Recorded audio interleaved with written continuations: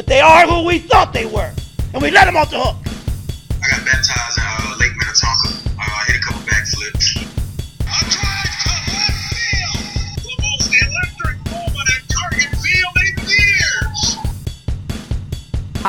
Playoffs? Don't talk about playoffs. You kidding me? Playoffs?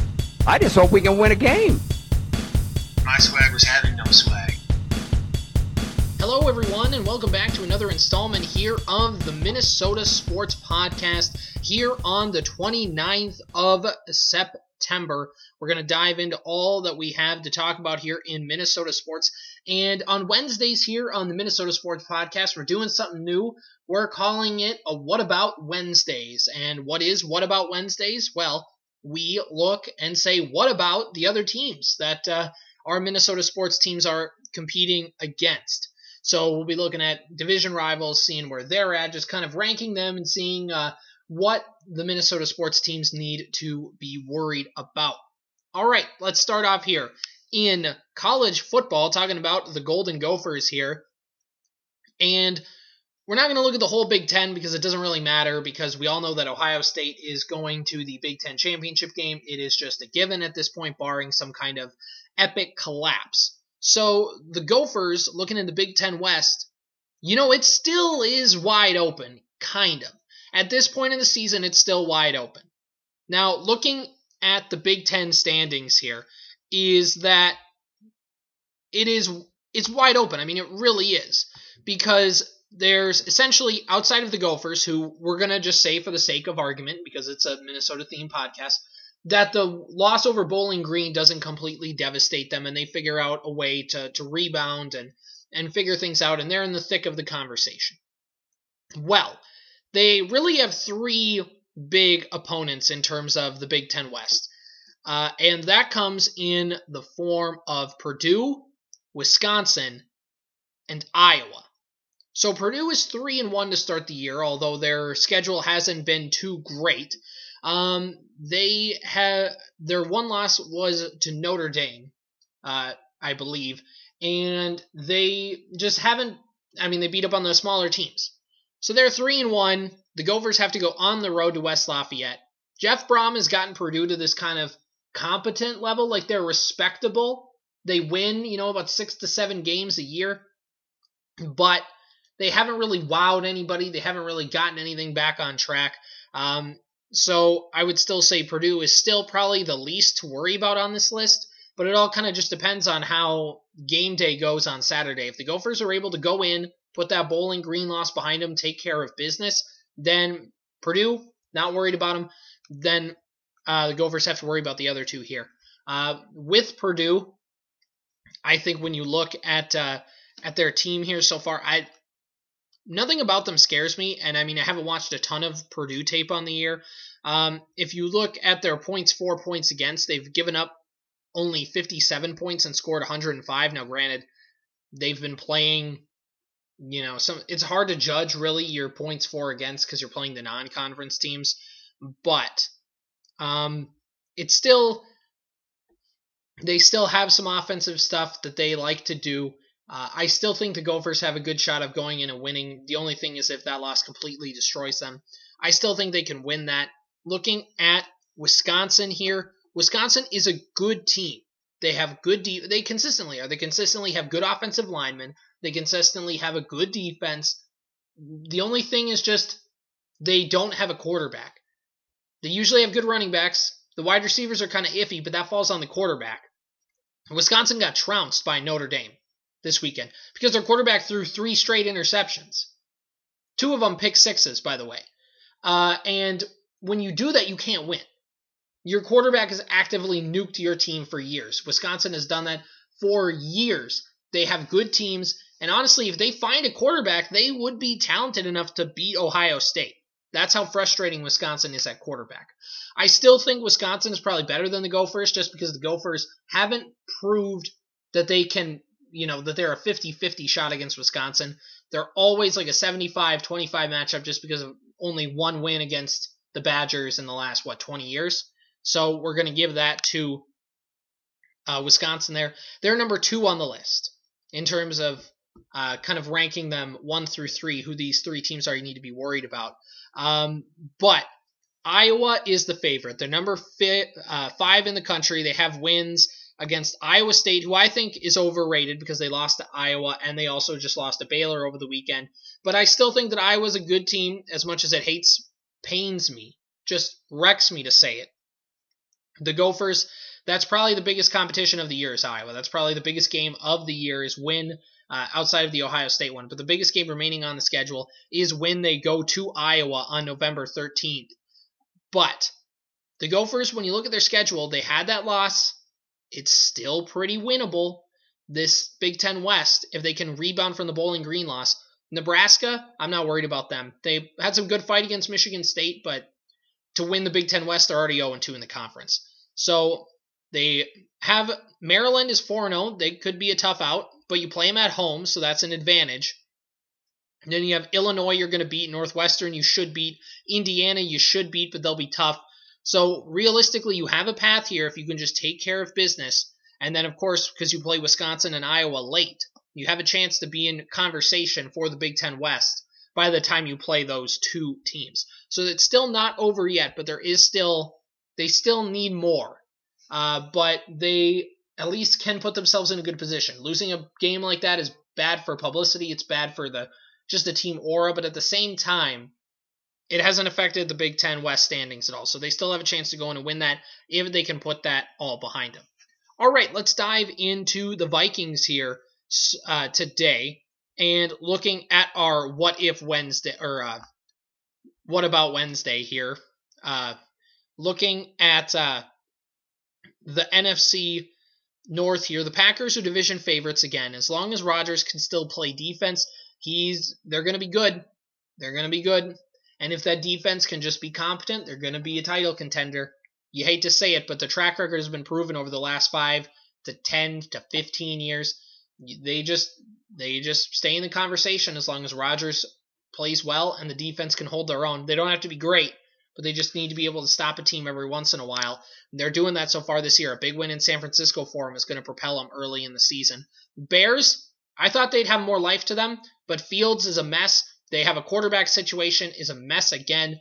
That was embarrassing. I didn't watch any of the game, but just seeing more and more of what happened. 1 net passing yard late in the game for the Bears. Just terrible. Awful. And that falls on the head coach. Justin Fields wasn't ready. You should have started Nick Foles. Just because he wasn't ready to go. The potential of ruining his confidence, or at least ruining your confidence in him. Terrible. And Matt Nagy just needs to be fired, just on the way that they game plan. He game planned terribly for Fields' first career start. Nagy's going to get fired this year. I think that's my prediction. I don't think he can save himself. I think he gets fired and they want to bring in a new coach to work with Fields, but we'll see what happens. The defense is still good, and they're going to keep wasting this defense. This is year, 3 or 4 of them wasting this defense that the Bears have? Terrible. Just Chicago all around. I'm not worried about them. I'm not worried about the Bears. And one last thing on them. Everybody made fun of Andy Dalton. And yeah, he's not that good. But he's good enough to be... He knows what he's doing when he's starting. Does that mean he can make all the throws? Does that mean that he's unstoppable? No, not by any stretch. But he at least had a competent head on his shoulders with a good defense, and that could have at least got you to 8 wins. And in a 7-team playoff format, last year was good enough. Dalton was definitely better than Trubisky. So, probably better than Foles when Foles isn't on God mode. So, they probably could have been right back into that, trying to squeak into the playoffs. But the fans want the young guy, and when you go to the young guy when he's not ready, things like that happen. All right, the Lions, scrappy. They have the Campbell effect for how well they've been playing. But, when you look at the matchup they had against Baltimore, playing them well, basically they would have beat them if it wasn't for Justin Tucker going God mode and making a 66-yard field goal. The Lions were in the game early in the second half against the Packers before everything fell apart. They almost beat the 49ers after having a big comeback.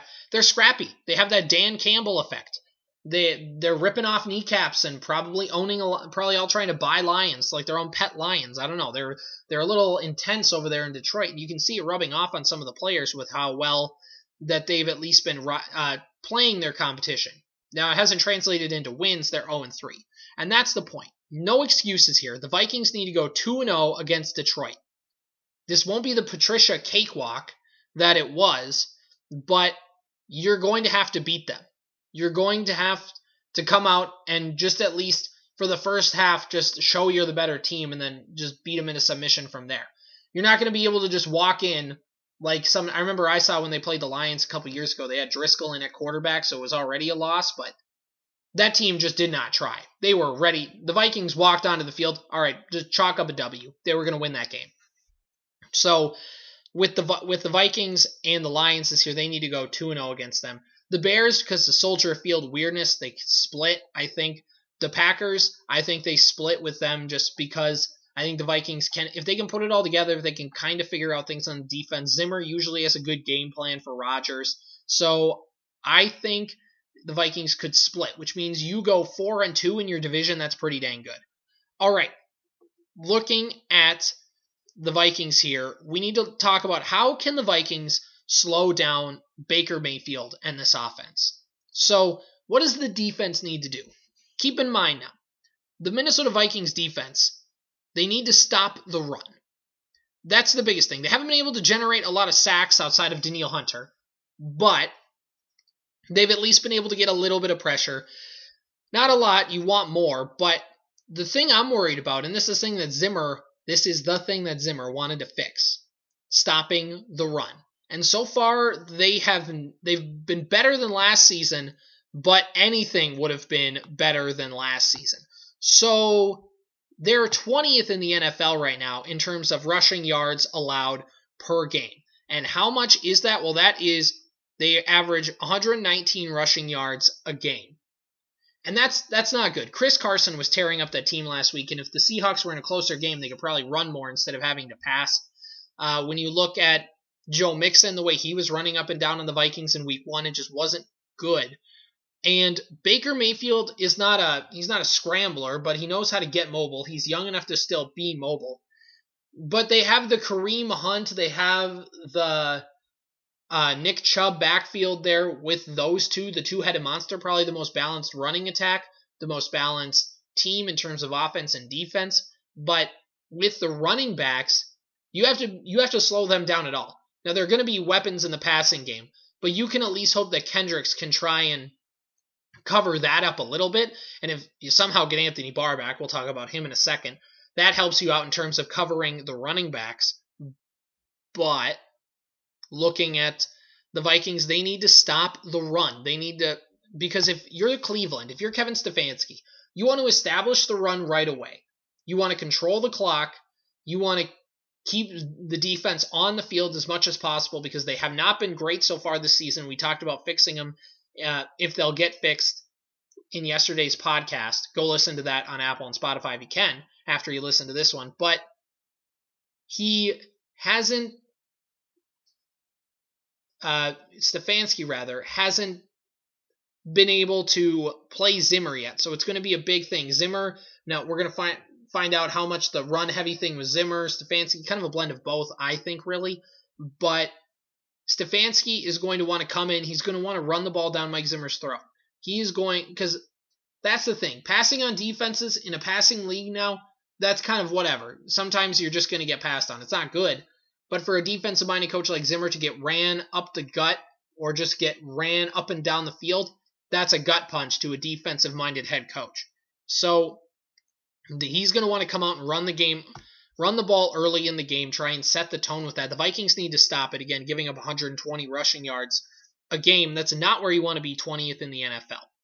And keep in mind, we talked about Barr being back. What the heck has gone on with him? Anthony Barr has been gone since the halfway through training camp, basically, and nothing has happened. Absolutely nothing has everybody's been saying, oh yeah, he'll be fine by week 1. Well, now he'll be fine by week 2. Oh yeah, week 3, he's definitely going to play week 3. And then he doesn't play, and we've heard nothing on Anthony Barr so far through the first part of the week. Now, granted, maybe when they start practicing, we'll get a better idea as the team goes to comment. Based on my knowledge, the team hasn't said anything yet based on the recording of this podcast, on Anthony Barr. But it's frustrating. He is a highly compensated player, one of the fixtures of your defense, Mike Zimmer's first ever draft pick. That means a lot to Zimmer. And he's not on the field. And when you're playing a team like Cleveland, who has good running backs, you know what stops them? Good linebackers. Your defensive line can only do so much in terms of plugging the holes and trying to take up bodies, but that's when the linebackers come in and finish the job. Kendricks, he's one of the best in the league. He's fine. Barr can make a lot of plays for you. He's better than Nick Vigil. He's better than Eric Wilson. He's there for a reason. He's being paid that much for a reason. So they need to figure out what they're going to do with Barr and if he's going to come back, because that's going to be huge. And another thing, Odell Beckham Jr. is back. I'm assuming that they're going to put Patrick Peterson on him, but it gives them another pass-catching option. So the Browns are going to want to try and run the ball, and still, Odell Beckham, he's tall, he's lanky. I know he hasn't made as many flashy plays as people have wanted him to over the last couple of years, but he's still dangerous. And Patrick Peterson, as we talked about yesterday, has been a bit of a disappointment so far this season. So expect them to attack him and Bashaud Breeland. If I'm Kevin Stefanski, I am attacking Breeland. Whether it's Peoples-Jones or whether it's some of their tight ends or whether it's just anybody outside of Beckham, because I think Beckham's going to have Patrick Peterson on him. They're going to attack whoever that guy is as well. And moving back to the pass rush, though, this is what's so important, is how the front seven plays. Because how well the front seven plays will impact how well the back part of the defense plays. If you can keep Baker Mayfield in the pocket, if you can put the game squarely on his shoulders, make him uncomfortable with that pass rush. I know it's a cliche, make him uncomfortable with the pass rush. But really, Baker Mayfield has the benefit of Kareem Hunt and Nick Chubb. When you look at the two running backs, it's pretty easy for him to hand it up the middle, dump it off to the running backs, whatever. Make him have to throw the ball downfield, but you need to get the pass rush to be able to make him uncomfortable while he's doing that, so he doesn't feel comfortable trying to let it loose. If he feels comfortable trying to let it loose, he's going to get some big plays against this defense. Which means that just everything goes back to stopping the run.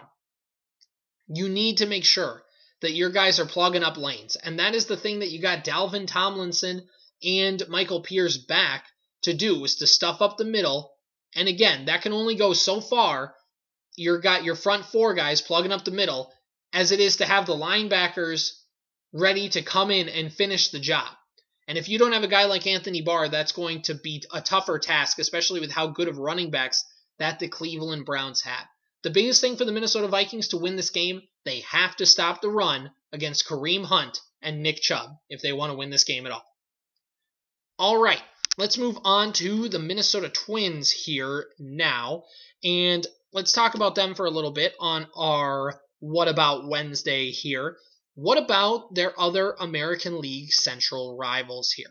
Well, let's break down the division, starting off with the Chicago White Sox.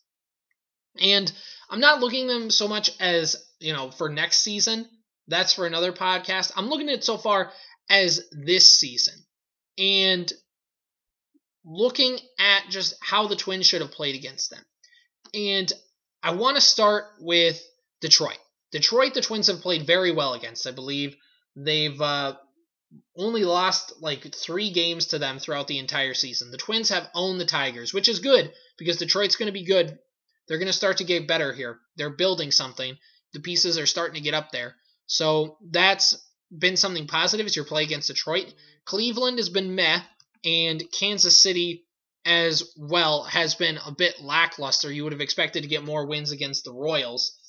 That used to be the team that the Twins would just beat up on time and time again. But with Detroit, they're talented. They have some guys kind of. They're still a couple years away from competing. So when you look at that team, it's kind of it should have been expected. And that's honestly the thing you should have said about all these teams outside of Chicago. It should be expected that you play Cleveland tough and you win more games than them. It should have been expected that you trounced Kansas City. Kansas City is a rebuilding team that refuses to rebuild. You should have crushed them. How are you in last place by multiple games to the Kansas City Royals? And that's just been the biggest part of the Twins. This division was up for grabs so much, and the Twins couldn't do anything against them. When you look at Detroit, they beat up on them. Good job. Cleveland, they were meh, but you know what? Cleveland still is a good team. They're around 500. You expected them to probably be a little better. You couldn't really take care of business against them, and you couldn't take care of business at all against one of the worst teams in baseball, which you know what that makes you? One of the worst teams in baseball. And so that's been the frustrating part. But the most frustrating thing out of all this, the White Sox should be knocking on the door of 100 wins. With, what do we have now? 6 games left in the season. The best they can do is 96. They're at 90 wins right now. They just clinched the division last week. They should have clinched it like 2 weeks ago. This is ridiculous. The White Sox were not ready to take over this division. This division still should have been the Minnesota Twins. This division still should have been won by Minnesota. When you look at the White Sox, they're a good team. They have talent. They couldn't put it all together. Now, granted, they had some injuries, but still, the AL Central was bad. They beat up on bad teams, but not enough. Their record against winning teams is not good. How you let Chicago win this division without a competition at all is an indictment on the Minnesota Twins and an indictment on how bad that Derek Falvey and Thad Levine messed up the roster construction during the offseason. Now, I like Falvey and Levine. I think the Twins have a good shot to be competing again soon. So it's not to say that they need to be fired. But this one, they need to go to the poll ads or to Dave St. Peter, whoever, and say, this was on us. We messed up. We messed up. We made some calculations. Those calculations went bad. This division should still have been the Minnesota Twins for the taking. And it's just, I keep looking at this division, and I keep saying the Minnesota Twins should win this division. They should have won this division. They fell apart. They ruined their season early. But man, just looking at the Chicago White Sox, just looking at how good everybody expected them to be, how good they looked at one point, and to see them only have 90 wins at this point in the year. When the Twins won the division in 2019, they had like 101 wins. And they had a bad division too. The only difference was Cleveland was better. Cleveland made it a fight until the last 3 weeks of the season, the last 2 weeks of the season. Cleveland won over 90 games. Cleveland in 2019 would have won the AL Central, or at least been competing down to the final day. The White Sox are a paper tiger, and the Twins should have won 3 straight division titles, and they blew it. All right, now let's get into a bit of positive news here, because I don't want this to be all ragging on the Twins. Credit where credit is due. Miguel Sano had a good season. I think he did. He had a slow start with the 2 home runs, only 2 home runs in the first 2 months. So he started out bad, and I was one of the ones to criticize him. If you go read some of my old pieces over at Zone Coverage, he did not play that well this season. I was one of the people saying it might be time just to admit that you can't fix him, and he's just kind of a fun but flawed player, and you have to kind of cut bait or at least start to hedge your bets on him. And the Twins kind of did that with taking away at-bats in favor of Kirilloff. But then Kirilloff got hurt, Sano got all those at-bats, and then I said, this is a good opportunity for Sano to bounce back. He's going to have a lot of at-bats to log. Nobody's threatening his job. He really has a good chance to bounce back. And he did for the most part. When you look at his season now, he has, according to Baseball Reference, he has 30 home runs, which is something I didn't think he would do based on the way he started. He has a 7.78 OPS, and according to Baseball Reference, he has a WAR of 1.2, which is not great, but considering where he was at before, considering where he started, this is leagues better. It's obviously nowhere near the 2.5 wins above replacement he generated through Baseball Reference in 2019, but he still was able to bounce back from a terrible start and put together a productive thing. Now, and put together a productive season. Now, granted, it all happened too late where it didn't even matter and everything was just kind of, it's just kind of a moot point. But I think what it does give the Twins is it does give them flexibility to at least go forward a little bit and say, we don't know what to do with Sano yet, but it's a good problem to have that we don't know what to do with Sano. We don't know what to do with Kirilloff. We don't know what to do with the DH for next season. Is it a rotating door where you're putting in Sano and Donaldson, kind of tag teaming the DH, and Kirilloff plays first, but he'll also play the outfield, and that also gives time for Sano to play first? Or you kind of just have, I think it's going to be this kind of musical chairs situation, and it creates a who's going to play first question. But make no mistake, it probably, unless the Twins make a trade, they trade Donaldson and move Sano back to third base, or maybe they announce that Sano is going to be the full-time DH, or maybe they announce Donaldson's going to be the full-time DH and move Sano to third, whatever. But it's going to be musical chairs until the Twins kind of figure out what they need to do. And that's not a bad thing to do early on in the season if the Twins, now you'd like them to have a more solid plan, but the plan might just be, these are three good baseball players, we need to run them out here, and if they all three can just give us what we need and help us win ball games, then it's not really going to matter that they don't have official roles. But Sano kind of has that Kirk Cousins effect to him, if you ever notice. I know Kirk Cousins is playing well this year, but keep in mind, and I've said it before on the podcast, that Miguel Sano is a player of peaks and valleys, just like Kirk Cousins. I've said before, Kirk Cousins is a player of peaks and valleys. The highs are really great, and you love it, and you want to buy the jerseys, and you want to, you want the Let It Sanos going, and all that kind of stuff. But when he's at his low and he's striking out and he's not putting together competitive at-bats, swinging and missing at everything, unable to drive the ball, that's when you say, we need to get rid of him. He's unplayable. We got to cut him. We got to trade him. We got to do whatever. And then you get to the highs. And I know some people say trade him while he's high. Teams aren't going to trade a lot for him. They know the peaks and valleys.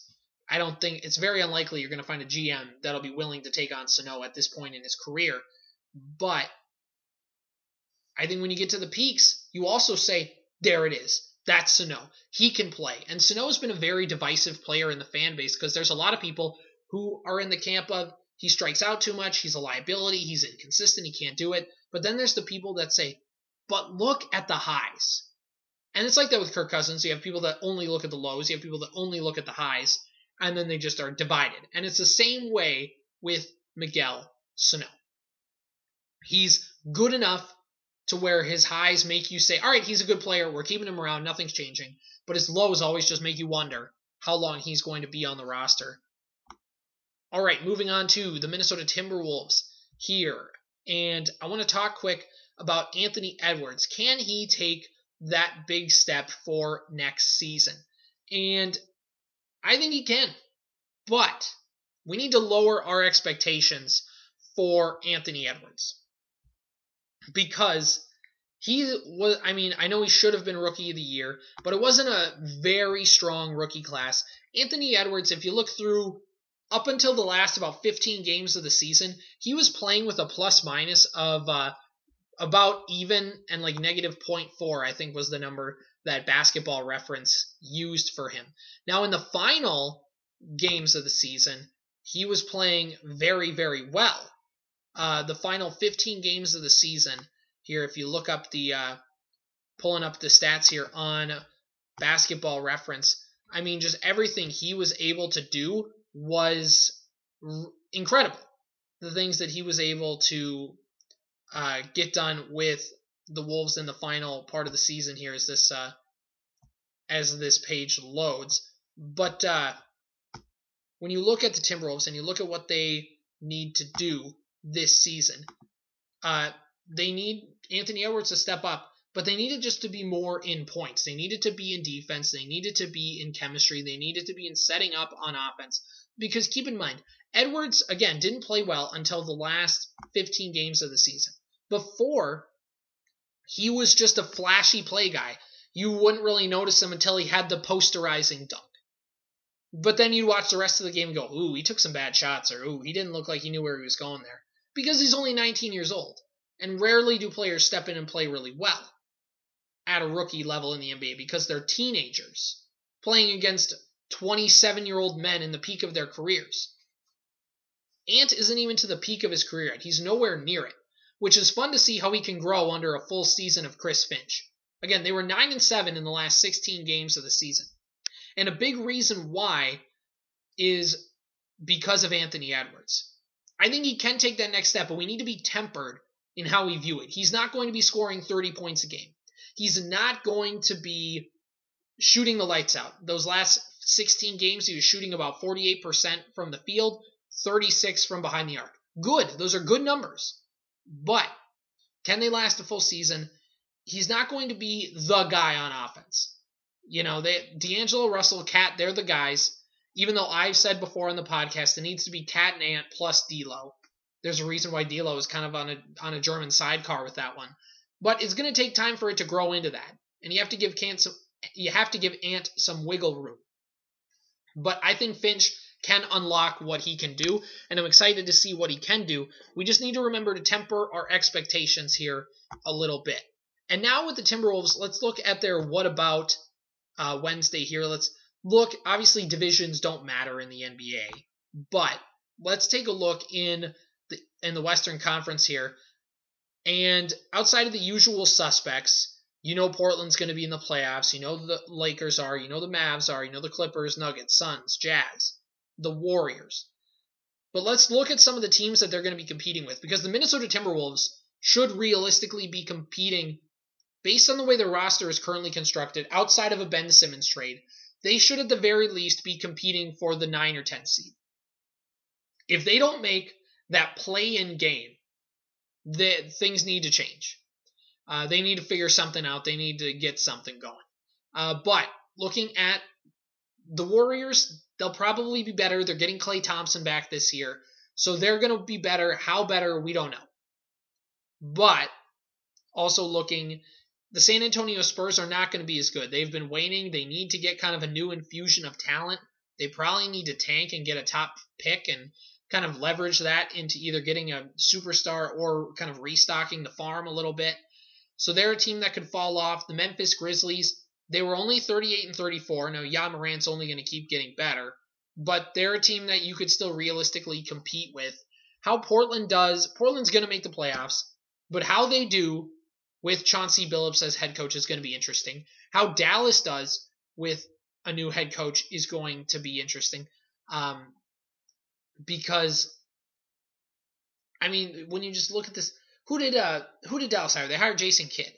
So I think they hired him as the head coach. So that's another one where you have to watch and see how that transition's going. Luka and Porzingis has been a tense relationship that reports have said. So Dallas is just always inconsistent.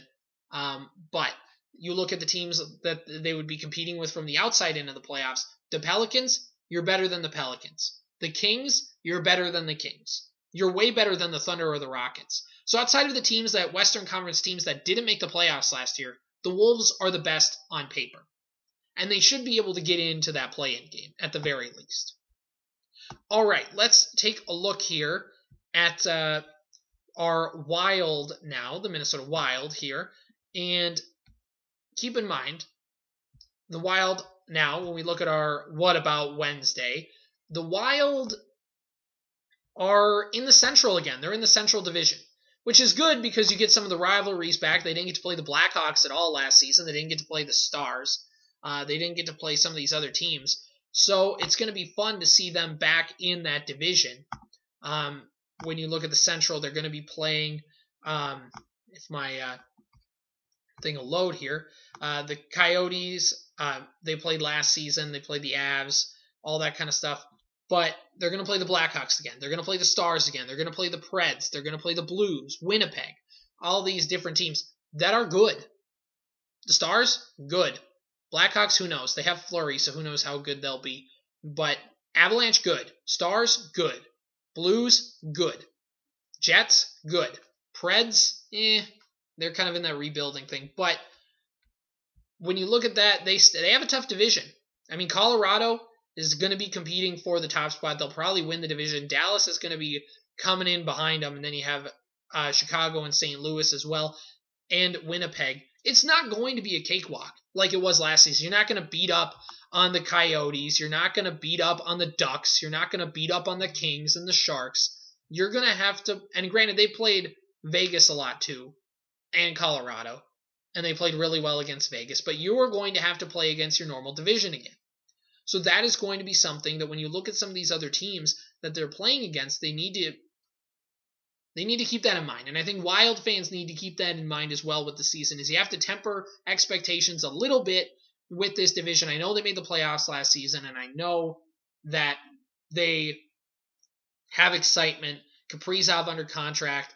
You have Boldy. You have Marco Rossi coming up as well. You have some things to be excited about, but it's going to be a tough division. It's going to be tough sledding if you want to try and squeak in to the playoffs again this season and try and kind of keep that momentum going that you built last year.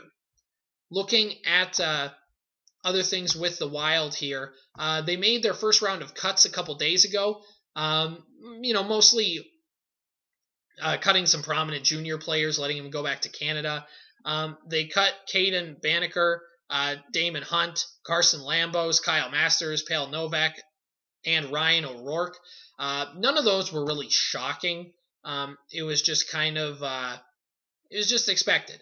There's still a significant number of cuts left, and there are some jobs to be won with the Wild roster right now. They have their game against the Colorado Avalanche tomorrow. Expect more cuts after that game, but the roster is starting to take shape a little bit here. And one last thing I want to talk about with the Wild is the cap heck that they are in. And when you look at the contracts of Minnesota, and looking at the team, there was an article done by the HockeyWriters.com, and they ranked all the contracts, and great contracts. They have Kaprizov, they have Eric Sinek at 8 years, $42 million, such a good contract for Eck. Foligno, 3 years, $9.3 million. Ryan Hartman, 3 years, just over $5 million. Brodin, 7 years, $42. Dumba, 2 years at $12. Talbot, 2 years at $7 and a third million dollars. They have the all right contracts with Spurgeon, Jordan Greenway on a 1-year deal, Fiala on a 1-year deal.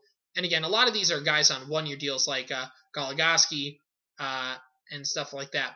But also bad contracts are Zuccarello and Rask. And Rask mainly just because he's just been a disappointment as a player. Zuccarello is the fact that he's 34 years old. So the Wild have a good amount of good contracts on this team. To my knowledge, this is not a Minnesota Wild friendly site, or like it's not a fan site or one dedicated to the Minnesota Wild. This is just a general NHL site. They have some pretty good praise for how Guerin and Evason have kind of gone about the roster construction here. And the thing is they have to be smart. They have to have good contracts because, as everybody knows who covers the Wild and just everybody in the hockey world knows, there's still 3 more years of cap heck right now. Parise and Suter both have over anywhere from $6.3 to $7.3 million over the next 3 years each. So that's about $14 million each year in dead money. You are just paying for Suter and Parise to play against you, and Suter is relishing in that opportunity, obviously going to Dallas. But the Wild are going to be stuck in cap heck, which is why it makes me a little bit pessimistic, a little bit hedgy on how this team can do immediately, because they're not going to be. It's hard to get a guy like Eichel. I know that they can make it work, but it doesn't look like Eichel's going anywhere. I know that they can probably push some things around and create some room somehow, but they're still stuck. You can't just avoid a $14 million cap hit over the next 3 seasons. And you just hope by that time that your prospects have come up and they're all super good in terms of Boldy and in terms of your other prospects here. But the hope is that they're good and you just build on that and you are in a position to where you just kind of sign the icing on the cake players when they're good. But right now they're kind of just scraping through with 1 and 2 year contracts on veteran defensive guys, which is an old defense. They're an aging team. They are. And that's going to be one thing to watch with the Wild this season, how well they do. All right, well, that'll wrap things up here for today on the Minnesota Sports Podcast. We'll be back again tomorrow. Thanks for listening. Thanks for listening to the Minnesota Sports Podcast. You can find us on Spotify and Apple Podcasts. Be sure to leave a 5-star review and share the podcast on social media to help spread the word.